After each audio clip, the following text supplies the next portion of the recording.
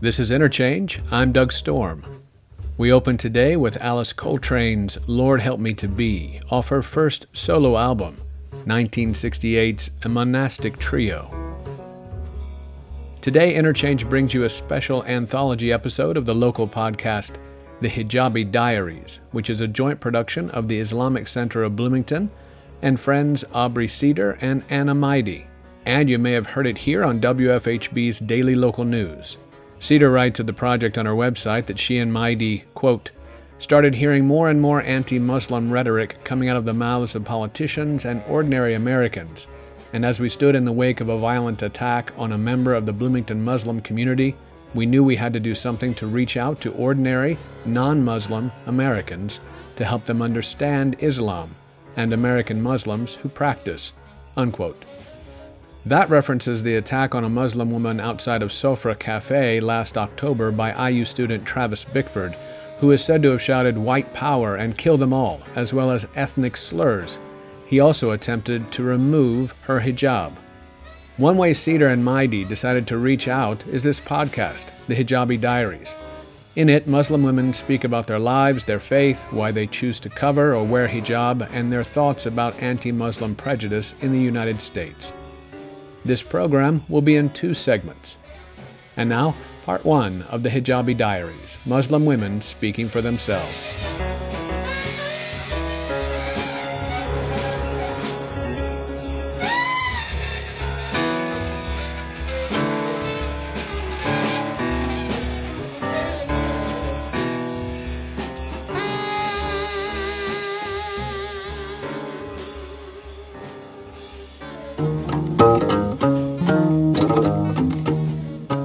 The Sisters of the Islamic Center of Bloomington invite you to explore hijab from a personal perspective. We want to share the importance of hijab, why we choose to wear it, and what it means to us, in the hopes that by listening to our stories, you will come to better understand who we are as Muslims, women, and humans. The Hijabi Diaries. Muslim women speaking for themselves. This is Aubrey Cedar, and you are listening to The Hijabi Diaries, where we bring you stories of ordinary Muslim American women who speak with us about their lives, their faith, their families, and what it's like to be a Muslim woman in America at this moment in time. The Hijabi Diaries has been interviewing Muslim women from the Bloomington community for the past 6 months, and we've enjoyed hearing their varied experiences, opinions, and basking in the glow of their amazingness. These women are really incredible in their faith, in their resilience, in their talents, and in their determination to do whatever it is they dream of doing. This is an hour-long Hijabi Diaries special. We're going to bring you shorts from 4 of our 6 episodes, and in between the shorts, we're going to hear from our co-producer, Anna Maidi. She'll talk about the inspiration for the project, what it means to her, and she'll also speak about her organization, the Open Hearted Campaign, which co-produces the Hijabi Diaries and the internet photo blog Muslims of Bloomington. She'll also talk about what she hopes to do to form bonds of understanding and compassion between Muslim Americans and non-Muslim Americans through this organization. So first, we'll hear a little bit from Anna. Hi, Anna. Hi. Hi. How's it going? It's going good. So I wanted to talk to you a little bit about these projects. We're doing the Hijabi Diaries, we're doing Muslims of Bloomington, and I just wanted to talk to you about, like, what this process has been like. I know that I reached out to you, just like a stranger, just like, hey. And I wanted to know, like, first of all, like, what made you want to, like, say yes and start doing projects like Muslims of Bloomington, Hijabi Diaries, and then do Open Hearted? Well, actually, we already were, or I at least, was already thinking about what to do, because basically we had the attack on one of our sisters last October at Sofra Cafe, and immediately following that attack were the Paris bombings, and then the San Bernardino shootings, and then kind of a lot of the political rhetoric really started to pick up in a scary way, in a way that shouldn't be, in my opinion, in terms of freedom of religion and living in the United States of America. Presidential candidates shouldn't be able to say some of the kind of racist and xenophobic things that are being said and still be considered a presidential candidate. Basically, I mean, as president of the United States, you should be supporting freedom of religion, basically. So the fact that this is kind of like sliding under the door, and it's like a lot of America is okay with it, is really terrifying. And it's terrifying a lot of the people in our community, I think, and it's certainly scaring a lot of our sisters who cover and who are out living their daily lives as symbols of Islam. So anyone who has any bad opinion about Islam or any fear about Islam or doesn't understand Islam and happens to see this woman walk by and is having a really crappy day and just wants to take it out on her, you know, that happens. Sisters get yelled at, they get called names, they get picked on, their kids get picked on in school. You know, things like this are happening on a day-to-day, week-to-week basis, and people don't know about it because it's small, it goes unreported. And even if people did, it's not something that should ever be considered appropriate. It's just not appropriate to make fun of somebody because of their religion or because of what they wear, as long as we're all practicing peacefully and safely, which we are. Then it's not okay. It's not okay to call someone names. So even though that's a minor thing, that's not like a physical attack like we unfortunately also had this past fall, but it's just as unacceptable because that's that same mindset. It's the mindset that it's okay to make fun of Muslims, or that it's okay to it's okay to have a negative view of Islam. Because, of course, we have free speech in America and people are entitled to their own opinions, but they should at least be based on fact and not on misinformation. So the idea behind these projects, I guess, was to dispel a lot of the misinformation and provide a source of fact, especially for the people here in Bloomington on a local level. Kind of open our doors. Come get to know us. We're friendly. We're people. We want to contribute to the community, and we want to work with you. And we're not, as alien as you might think we are.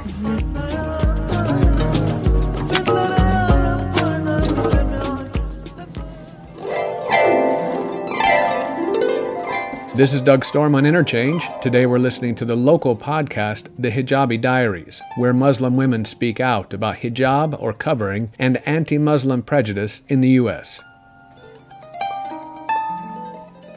Next, we'll be hearing from Abir, who was interviewed for our very first episode. Abir is a Muslim woman from Saudi Arabia, who is also a PhD candidate at IU. She has 2 small children who actually are not that small anymore, and years ago moved to Bloomington with her children alone to continue her education. Abir will talk about her struggle to continue wearing the hijab while living in the U.S. She'll talk about the welcome she found in her child's 3rd grade classroom and her disappointment that life in the U.S. is not as comfortable for her and her community as it used to be. Okay, so this is on right now? Mm-hmm. It's recording? It's recording, yeah. All right, don't want to waste too much time. Living in a country where covering is a norm, I never blinked at the thought of wearing my hijab. It was part of my everyday outfit. Everyone wore one, or many. It was part of the wardrobe, and its different designs served different purposes. I had a different cover for work, another for parties, and another for family gatherings, etc. However, when I moved to the U.S., covering became an option. It was no longer obligated by the society. I didn't have to wear one to fit in. On the contrary, I knew that I would be categorized and in some cases may not be accepted in some groups. So covering was not the norm anymore. And if I decided to cover and wear my hijab, it was going to be a portrayal of my identity and values. I asked myself, if putting myself out there, would it risk my safety, my children's safety, because they were associated with me? I mean, so many people misunderstood my religion and my country. Did I really want to jeopardize our safety because of their ignorance? I have to be honest, my choice to study in the Midwest was intentional. I grew up in the Midwest, and I remember that people surrounding us were kind, accepting, and respectful of my family. Nevertheless, for extra precautions, I decided that I did not want to wear my hijab. I would wear modest clothing and maybe a cap, but I would not wear anything that would make me stand up. So I arrived to Bloomington, and I joined the community just as another IU student. It took me a whole year, but I was surprised to find safety in displaying parts of myself. I didn't expect that at all. I got to know women who wore their hijab and others that didn't. People were different wherever I went. And when those people took the initiative to know me, they appreciated me for who I was and where I came from and what I believed in. They were curious to learn more, and I enjoyed answering their questions and inquiries. I even found myself taking pride in talking about my values. So I started praying a lot and asking Allah for strength to recognize this blessing. Eventually, one beautiful day in spring, I put my headscarf on and I left the house. I was smiling. I felt happy and content. I wasn't hiding anymore. I wasn't afraid of being judged. I felt normal. And I struggled to find that feeling from the start. And I thought it was going to happen through blending in, but I found out that normal was just about being all me.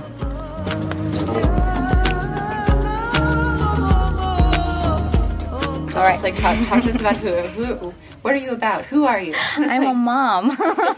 I'm a mom. I think that in itself can just explain a person holistically about, because everything you do it because you're a mom. I think I study because I want to do things for my kids. Whatever decisions I make, I do it for my kids. If I cook, I'm thinking of my kids. Anything that I'm doing. I mean, even wearing my hijab was also for my kids because, one of the things that I struggled with is how am I going to explain wearing a hijab to Lara? I know it's right. How am I going to explain to her that there's fear associated with it? And that's that's hard. So, but if you don't have kids, you can choose to ignore that and keep on going. I feel like I'm being held accountable by my kids, and it's a big responsibility. On a lower level, just a little bit lower, I'm a PhD candidate at the School of Education. My thesis is about culture. So it's about how students, and specifically females from the Arab Gulf, how they acculturate and how they adjust, and what could help them. Well, eventually, what I hope that comes out of this research, what could help them actually become better adjusted. I have a motto, and it's mine. I'm going to say it's mine, copyrighted. A happy student is a successful student. And just looking at a student as a person who's just going to be carrying out academics and science, you're graduating a whole student into the society. And it's just very important to look at all aspects.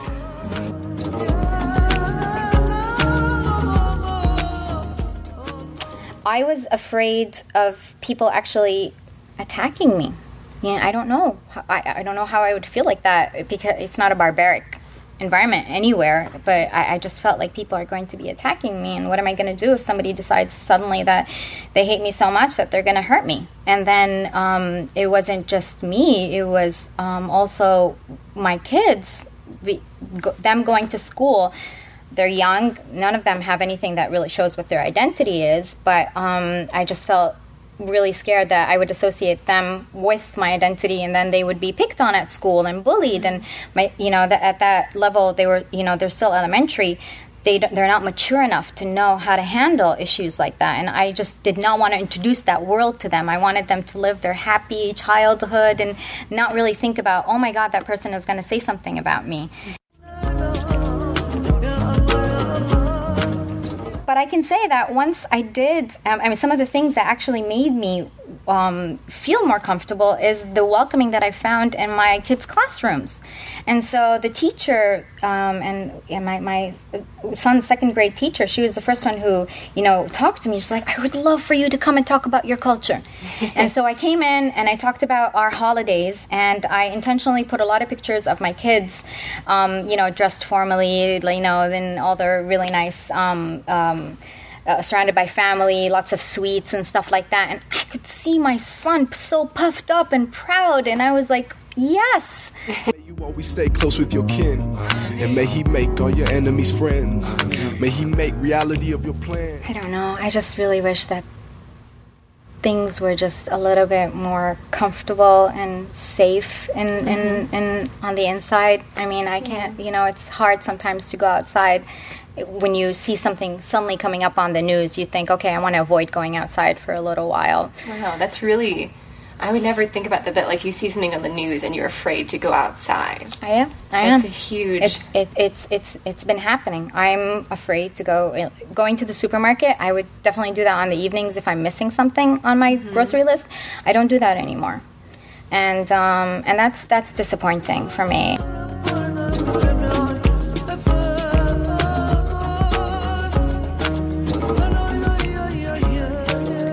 You're listening to the Hijabi Diaries, Muslim women speaking for themselves. Now we'll hear more from Anna's interview, starting with why it was so difficult in the beginning to find women in the Bloomington Muslim community who would volunteer to speak candidly about their experiences, and what finally made them feel comfortable enough to speak.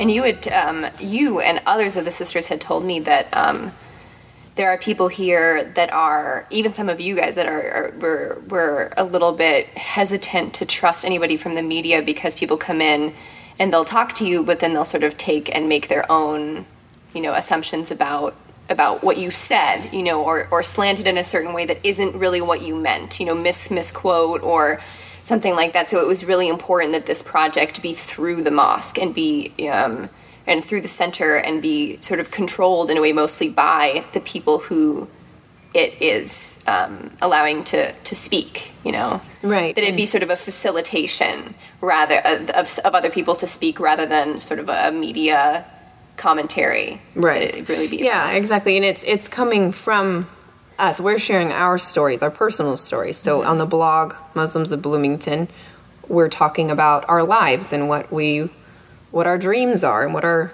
goals are and the hardships we've faced. And in Hijabi Diaries, we're discussing why we cover and why that's important to us. And these are very personal stories. And if we're going to open up and show these to the greater community, which we very much want to do because we want to show how human we are and how personal we can be, and take that first step of like, okay, you meet someone new, you're not sure how to feel about them. Like, if we open up, we hope you'll open up too. So we want to take that first step and share that with the greater community. But, if we're going to do that, we want to feel like we're being represented truthfully. And there is definitely a lot of kind of misquoting or misinformation or kind of putting a certain spin on a story related to Islam or Muslims in the media, and you do worry how it's going to kind of come out in the end. So, since it's our stories and it's coming from us anyway, we're the ones sharing it. We want to share it in a way that seems true to our stories and true to our hearts, I guess. Speak for yourself. Yeah, speak for ourselves, exactly. Yeah.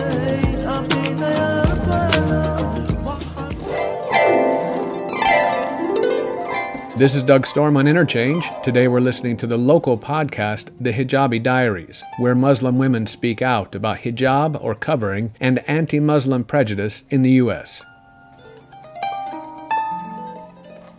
Now we'll hear from Amanda, who we interviewed for our second Hijabi Diaries episode. Amanda talks about what it was like to be an American convert, how wearing the hijab can be an expression of rebellion against society's compulsive objectifying of the female body, and how good people in her community have started stopping her and her mother, who is also a convert, in public places to express their support for them and for the entire Muslim community.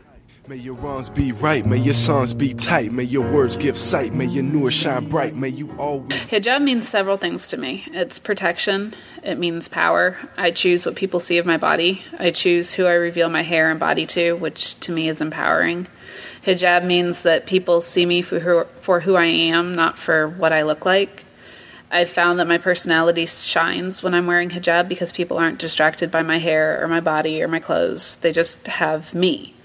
Hijab means that when I'm married, there are parts of my body that are just from my husband's eyes, not everyone else's. I know many people see the hijab as oppressive towards women, but for me, it's the ultimate and feminist statement.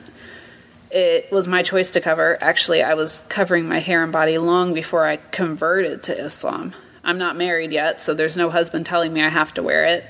My father and brother aren't Muslim, so they certainly aren't telling me to wear it. It's absolutely 100% my choice.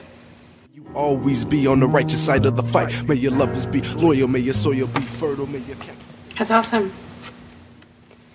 That's so cool. I love reading that part about that you're not married yet, and your family, and a lot of your family isn't Muslim, and you're just doing it purely for yourself. Yeah. And so that was really cool to read. I got a lot of comments when I wasn't covering about my hair and people using it to over-sexualize, and I finally just had enough when random guys would come up to me and ask me if I wanted a one-night stand, and I'm looking at them going, I have no clue who you are. No. So I decided I was going to start covering my hair, and I started experimenting with different scarf styles, but it was one of those that, the day I started covering my hair, those comments stopped.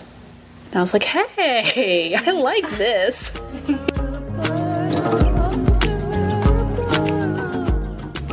So you were talking to me earlier about converting to Islam. Can you talk to me about what that was like? I was lucky. My mom and I did it together. So I didn't, a lot of converts completely lose all family connection. The minute they, especially women, the minute they say that they're Muslim, a lot of converts lose all family connection. And why is that? The media. A lot of it, since 9/11, we've kind of been bombarded with the idea that Muslims are evil and Muslims are terrorists and all Muslims do this and all Muslims do that. And, my family believes it. My family does. My mom doesn't. She converted with me, but my dad told me he'd just as soon never talk to me again as, because I'm Muslim. My grandfather, he keeps on saying that, he'll rip it off my head. And I'm like, you do realize nobody's making me do this. Like, this is me. This is my choice. This is who I am. I teach. My job is basically I work in small groups with students that aren't making grade advances in math and literacy. So I work with kids from kindergarten all the way up to 6th grade. And for the most part, especially my younger kids, they look at me and they're like, Miss Wright, you have a scarf on your head. Yeah? Is it warm? Uh-huh. It's pretty. Thank you. Are you bald? Sure. There's no hair under here. Really? Can I see? No, there's hair, and I can't take it off because then you'd see my hair and there wouldn't be a point to the scarf. Oh. Didn't think about it that way. And we're right back on track to whatever it is we're talking about. Uh-huh. My older kids, my 6th graders, some of them have asked me, okay, I see things about ISIS on the TV. Are you Muslim? Yes. Are you part of ISIS? No. Well, why not? Why not? My religion says that if you kill one person, it's like killing all of humanity. And if you save one person, it's like saving all of humanity. ISIS obviously hasn't heard that. It's the same 10 Commandments. Muslims are told to revere the Torah and the Bible because Islam isn't a new religion. It's the continuation of the Judeo-Christian tradition. And, it's the same 10 Commandments. And thou shalt not kill is still on there, And when you look at the rules for warfare that the Prophet put down, like, you're not even supposed to cut down trees. You're not supposed to kill women or children or old men. You're not supposed to attack unless you're attacked first. You're told to live in peace. Quite obviously, ISIS has never heard of that. And, we'll sit there and we'll talk about it because I don't want them to be afraid of me in a headscarf. And for the most part, my 6th graders have gotten to the point where, if they see something on TV and it kind of, concerns them, they'll come, they'll ask me questions, and we talk about it and we go on. And that's it. And that's really awesome. It's why I love working with kids. They're so much easier to work with than adults. Because adults see the scarf and there's so many years of prejudice and, behind that that breaking those walls isn't as easy as with a child who honestly just wants to know.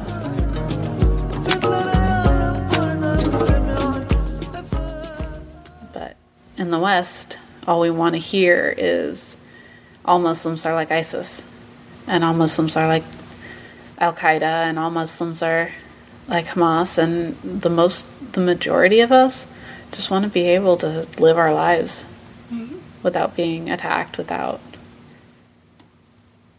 having to hear from Trump. Yeah, most of us would like to not hear from Trump. Although I will say this, Mom and I have had tons of people coming up since Trump started his, especially with the registering Muslims. We've had tons of people come up to us when we're in headscarves and apologize and tell us that, not all Americans think like Trump does.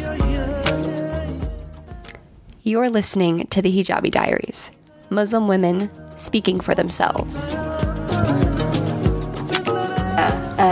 What was I going to say? And you were speaking over. You just said earlier that taking the first step to sort of say welcome into my life. Like I'm gonna give you this to introduce myself, to sort of take down the wall between us. And so is that the final goal of the project, is to open up in a way that dispels the fear that the media keeps putting up, that people like Donald Trump or really any of the Republican candidates keep putting up about Muslim Americans? Is that the ultimate goal of the project, or are there other goals to you? I think there are many goals, especially with the Open Hearted campaign. There are definitely other goals that I can get into as well. But I think with the Hijabi Diaries and the Muslims of Bloomington, the main goal, yes, is to invite the community of Bloomington and the greater community, if the interest goes that far, to kind of take a peek into our lives and into our stories and see what we're like and see how human we are, because we're really just like everybody else. So, and I feel like that gets lost often when the focus is on, the wars going on and the terrorist acts that take place and the extremist groups that exist. When we're talking about those things all the time, we never talk about, my Muslim neighbor that I've known for 10 years and is super nice, and we go to his house for dinner sometimes. I want to remind people that we're a part of the community, and that we're just living our lives, and we're a part of your lives and you're a part of our lives, and that's a normal thing, right, and nothing to be scared of. Right.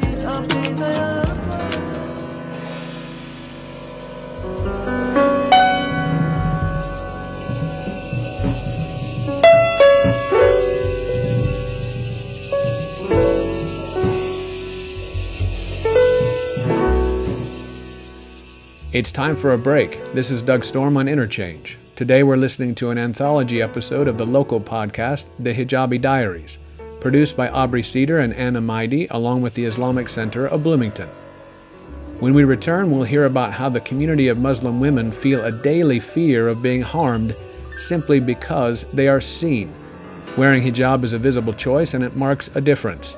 We also hear about the agency of choosing how to be seen, how much of oneself will be seen, and what can be seen. Stay with us for more of the Hijabi Diaries on Interchange on WFHB.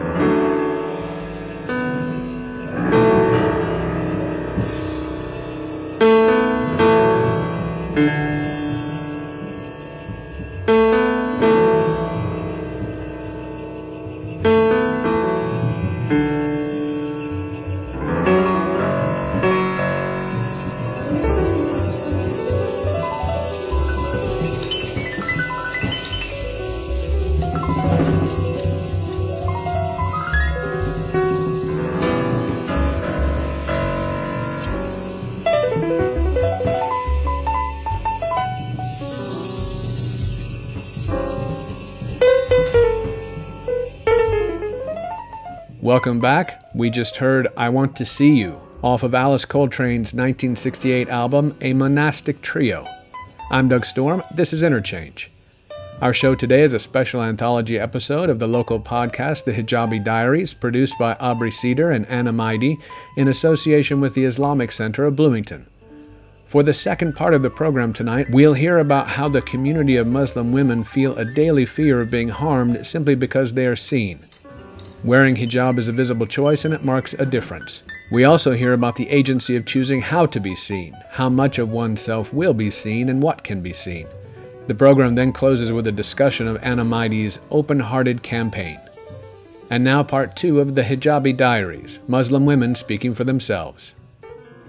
While Anna just reminded us that there is little reason to be afraid of your Muslim neighbor, many of the women I've interviewed for this project have found, over the past year or so, and for some over the many years since 9/11, that there are many reasons to feel scared, even afraid for your life, as a Muslim woman in America. In this next excerpt from our 5th episode of the podcast, Miriam talks about the experiences she has had with prejudice, and how, once they started to involve her young son, who is still a toddler, she couldn't handle it anymore, and started to think about moving her family back to her home country of Morocco. So, I made the decision to wear hijab when I was about 20 years old. I had started thinking about it since I was in high school. Not because my mother wore it, which she did at like 36 years of age, or because my dad asked, but because I felt that it was the right decision for me, spiritually and psychologically. The decision to wear hijab took me 4 years of thinking. I was between the tide and ebb of my desire to look beautiful in front of everyone, just like any teenage girl, and between my inner nature of abiding by rules and thus obeying one of Allah's most honoring commands. I used to pray and fast and give alms when I can, but I felt that I need to do more to please God.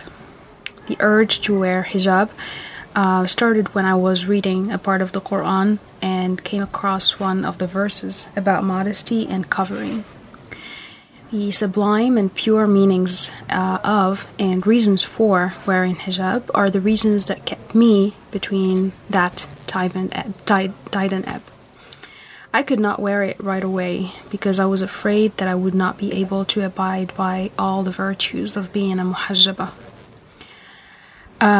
After 4 years, I took the decision, finally, and was totally ready for that big step in my life. I never shared my wish to wear hijab with anyone before, because I didn't want, or before wearing it, because I didn't want any pressure. So it was a big surprise to my parents, to my grandfather, my uncles, and to my whole family. But, however, to my grandfather and uncles, it was a big shock as they tried to convince me that I'm too young to cover. I can always do that when I'm married and have kids. A lot of people supported me, though, and congratulated me on taking this step. But it took my grandfather a while to get used to seeing me with hijab. Although he was a man who would go to the mosque 5 times a day for prayers, and he was very religious, but hijab just was not like as a strong requirement in his point of view, but it was in mine. Science is my weapon. So tell me about yourself. Well, I am an ordinary person with no specific or special things in my life. I am the only daughter for my parents, and I have 3 younger brothers.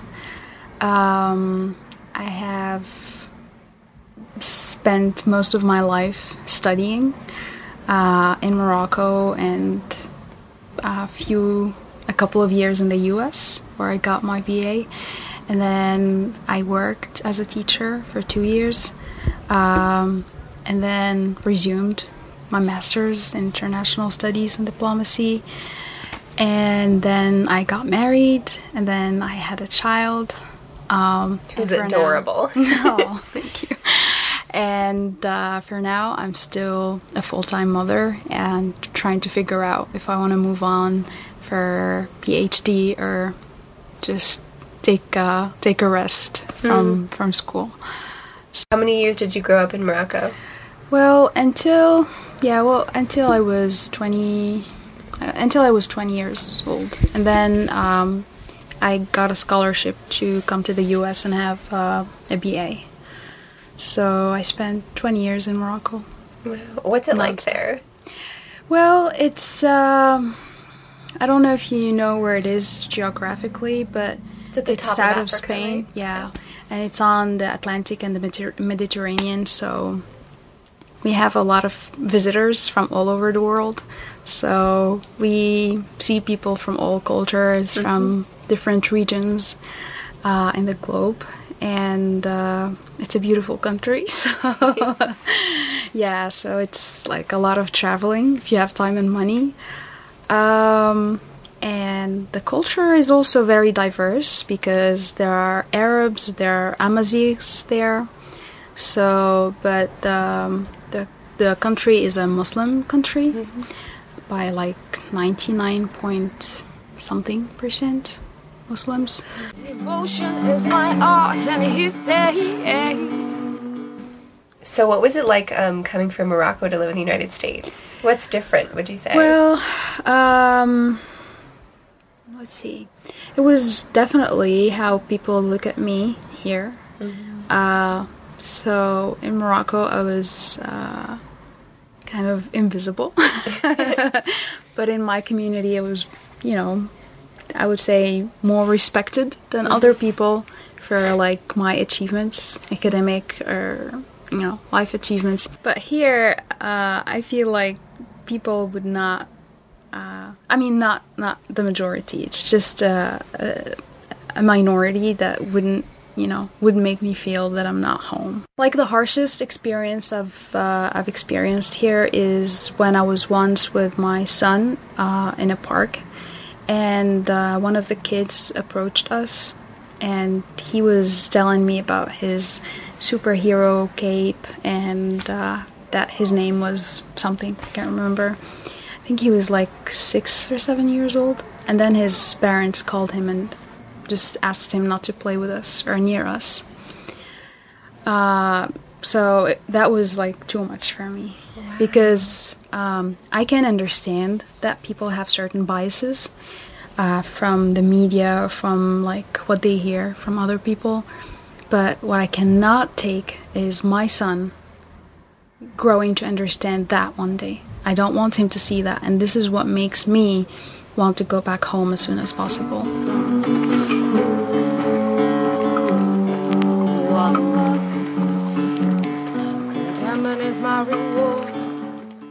Because, it's just not healthy for kids to grow in situations like that. Yeah. So yeah, this was the harshest experience because it included my son. The other experiences I don't care anymore because I can understand. I see the media here. I see the main stream discourse against Muslims and Islam. But I understand that it's like a big agenda and people have an excuse to some extent. So I try not to blame anyone. But when it comes to my son, I just can't. It hurts so bad.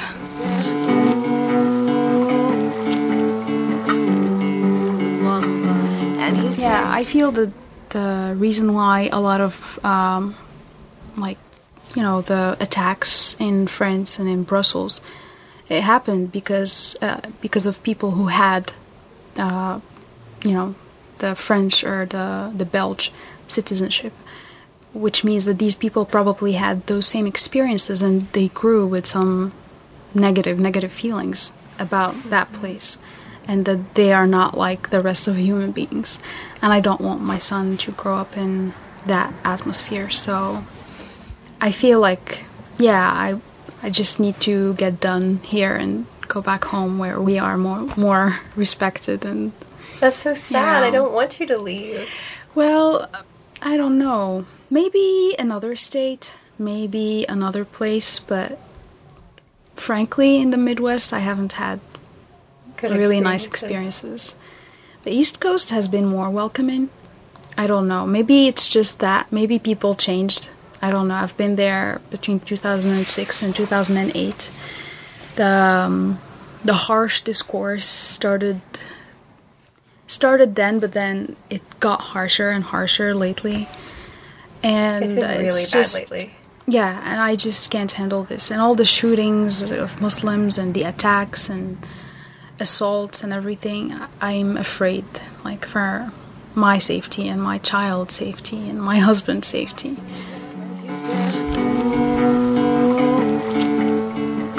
So what will help us understand that our Muslim neighbors are not here to harm us? What will it take to assuage our fears? Is this fear that we are experiencing even rational enough to assuage with reason and logic? Is this really all about our fear of the unknown, of the person who's different than us? Is it latent grief? When we see a Muslim person, do we all automatically start to remember the Paris bombings, Brussels, or even further back to the Pentagon and the Twin Towers? Do we still need someone to blame, even after all these years, after bin Laden's death, even after all the death and all the wars? Our grief is turning into something bitter and destructive. And although I understand every bit of it, although I have sat working at a desk job in New York City last summer on the 4th of July thinking, what if? Although I've been angry and sad and so afraid, I know that if we all allow this anger and blaming and fear to go any further and to alienate and isolate any more people, we will turn into a country that we don't want to be.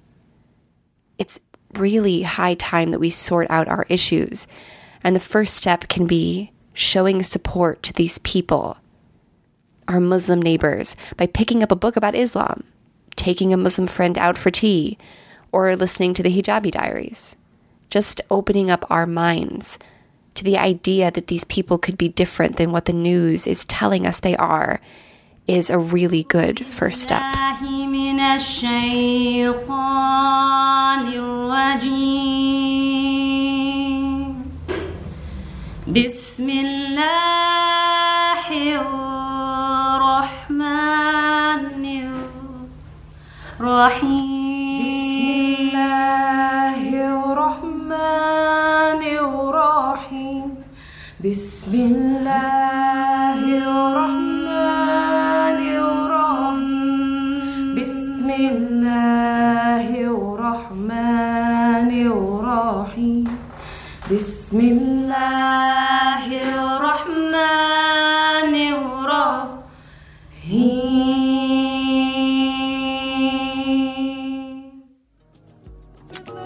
And what I like about this project is that it's not necessarily about you keeping on having to tell us just, I feel like a lot of what I hear in the news is like Muslim people having to keep on assuring people that they're not terrorists.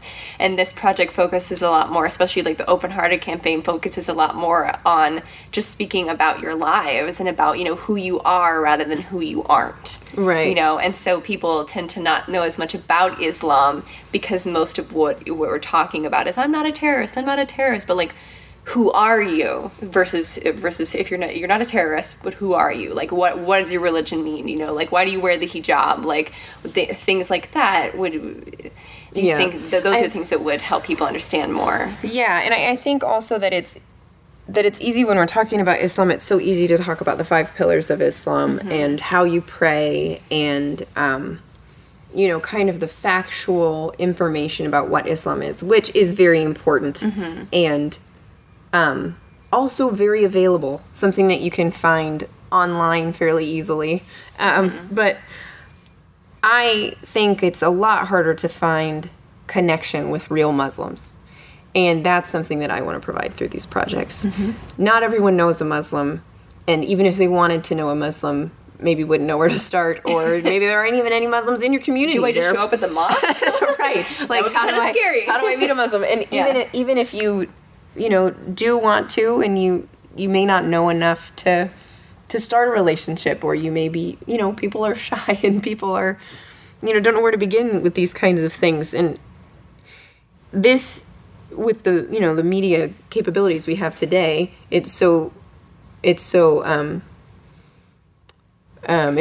for us to share our stories online, and that, and kind of, and in that way kind of interact with multiple people at once, and just kind of say, like, here we are,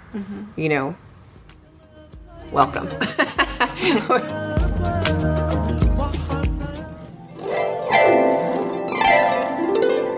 This is Doug Storm on Interchange. Today we're listening to the local podcast, The Hijabi Diaries, where Muslim women speak out about hijab or covering and anti-Muslim prejudice in the U.S.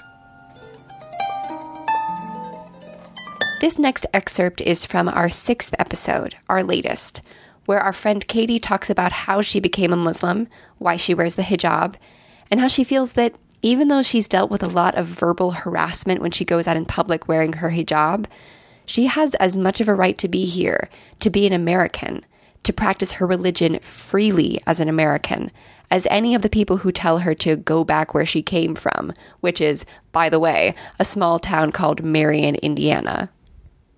Yes, I want your mercy, and I feel your mercy. Yes, I feel your mercy, 'cause it's all around me.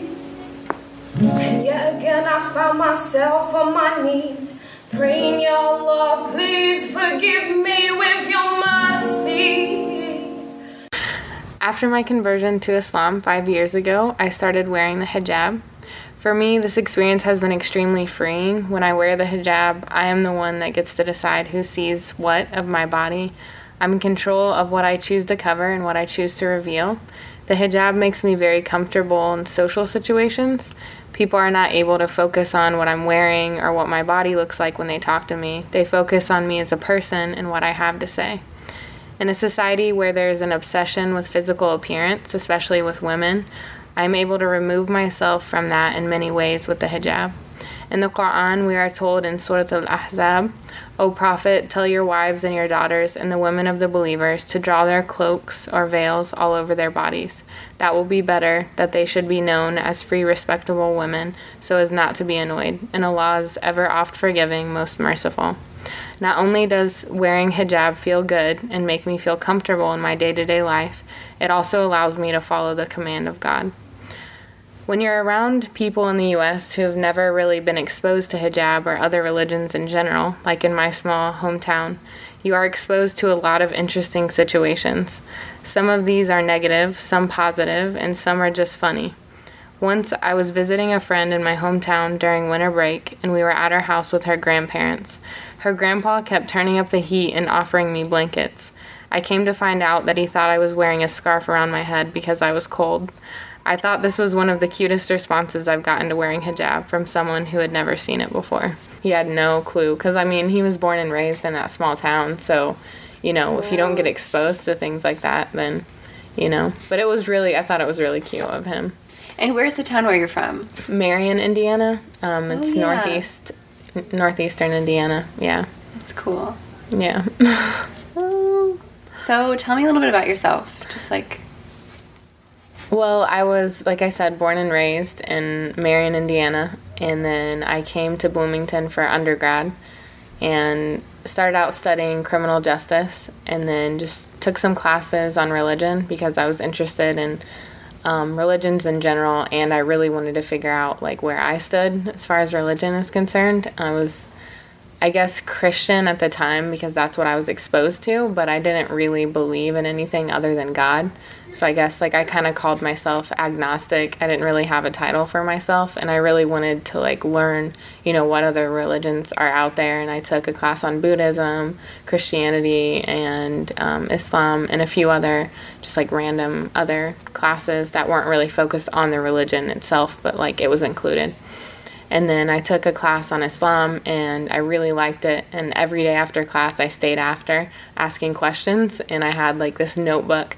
Basically, I took it to prove it wrong. Like, that was my goal, was like, I'm going to figure out why these other religions aren't for me, you know, why, like, these don't work, you know. And I kind of went into it with that, you know, plan, you know, in mind, that I'm going to prove this wrong. And so every day after class, I'd have this notebook filled with questions, and I was like, why is this like this? Why is this like this? You know, like, kind of like, and I was kind of being rude, you know, when I asked these questions after class with the professor who was Muslim. And I was like, you know, why is this the case? You know, why do women have to do this and men don't have to do this? And he just came back with like calm responses. You know, he always had like evidence and stuff. He's like, this is why, you know, and these are the reasons why. And he was very patient with me. And at the end of the class, I was just like, well, I guess I don't disagree with anything. I guess I'm Muslim now. It wasn't like I had like a revelation one day and I was like, wow, you know, this makes sense. It was more of just like, I realized that I didn't have there's nothing I could disprove, or like, you know, I was like, okay, I guess I'm Muslim now, you know, which is kind of funny. But so yeah, I took that class, and then that led me to taking Arabic, because he recommended that I should, in order to like read the text myself without any translations. And so I took Arabic, and then I added Arabic as a major as well, and then graduated in 2012. And then went to the United Arab Emirates in the Middle East for, if you've heard of Dubai before, like near there, and lived there for about 2 years and taught English, and then started my master's there, and then came back and and now I'm finishing up my master's right now. And I need your mercy. I've dealt with hate a lot. Some of it isn't so blatant, but I have had really blatant attacks, like not physical, luckily, but definitely I've had a man chase me in his car when I was driving, going home actually. He started following me in his truck and tailing me really close and kind of like weaving behind me. And I got kind of scared, you know, I changed lanes, he followed me, changed lanes, he followed me. And then when we came to a stoplight, he pulled up beside me and rolled his window down and started screaming at me, you know, screaming profanities and telling me that I need to go back where I came from, which is kind of comical because I'm like, okay, Marion, let me drive there real quick. And that's a very strange feeling, is that you're not welcome in your own country, you know, then you're like... Because you went from being somebody who, like without the headscarf and the rest of the covering, you're someone who's like completely welcome in your own country, like this is where you live, and people wouldn't even like take a second glance, and the minute that you put it on, you're from somewhere else. Yeah. It's so strange. I mean, it's a very odd feeling, you know, and it's very like isolating and confusing, because then you're like, well, I'm not welcome here. Where am I welcome? You know, where can I go that I would be, you know, because it's like, even if I go to a Muslim country where a lot of women cover, it's like, I'm still foreign there. I'm American, you know, I am American. It's like, whether these people like it or not, I am American, you know, and I have a right to call myself American. I have a right to be here just like they do.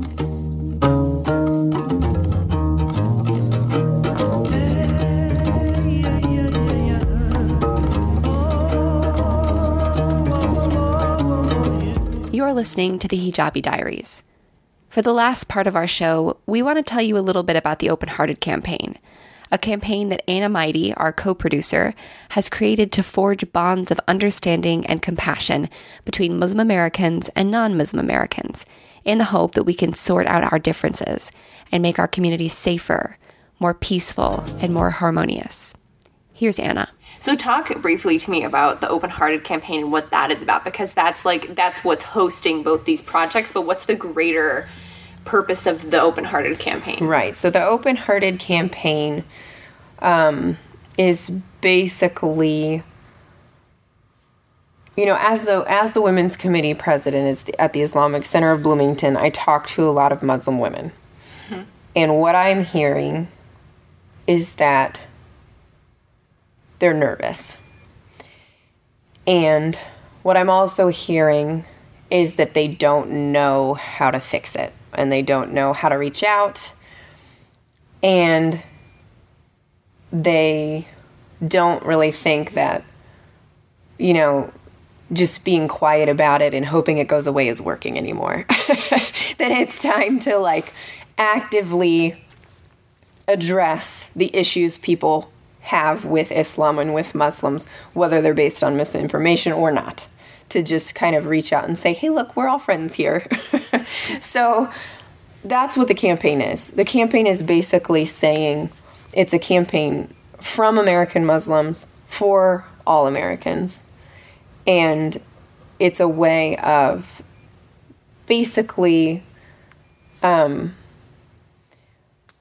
allowing those people that want to show their support for the Muslim community to do so. Mm-hmm. It's a way of allowing American Muslims to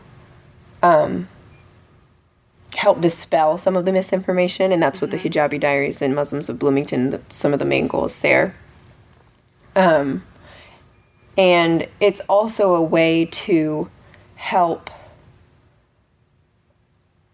other small mosques and even larger mosques, if they need the resources, to have the tools they need to reach out to their communities. So our mosque, for example, is very small.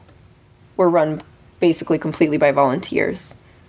So any time and energy being invested into any project is just on an as-you-can basis. So for us to do something like a podcast or to do something like a blog is going to require a lot of commitment from a lot of people, and we may not necessarily have the resources or the know-how to do that kind of thing. And thank God we do. We're doing it, and I'm really pleased with how it's going.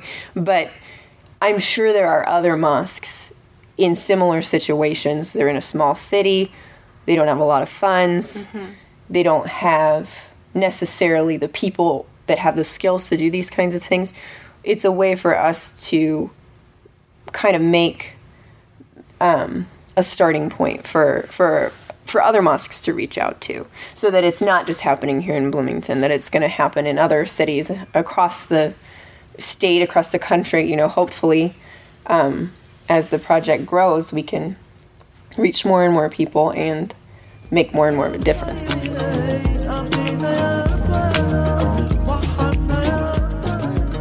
Yeah, and that's why it's part of why it's called Open-Hearted. It's just the idea, you know, it's a kind of multi-meaning word.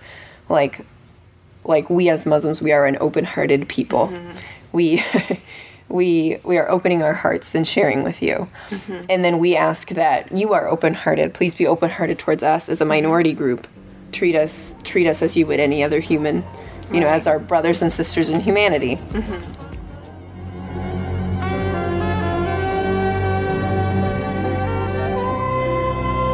That's our show. Thank you to Aubrey Cedar and Anna Maidi, along with the Islamic Center of Bloomington, for the opportunity to air this special anthology edition of their podcast, The Hijabi Diaries, Muslim Women Speaking for Themselves. You can hear more of the Hijabi Diaries on their website, hijabidiaries.com, and you can contact them at muslimsofbtown@gmail.com. The music used in this special podcast was by Baraka Blue and Pearls of Islam. Visit the Open Hearted Campaign at openheartedcampaign.org. Thanks for listening. This is Doug Storm. I produce Interchange. Our board engineer is Jonathan Richardson. Executive producer is Joe Crawford. Living Space, off of John Coltrane's Infinity, with overdubs by Alice Coltrane, takes us into the Jazz Menagerie. Coming up next, right here on your community radio station, WFHB.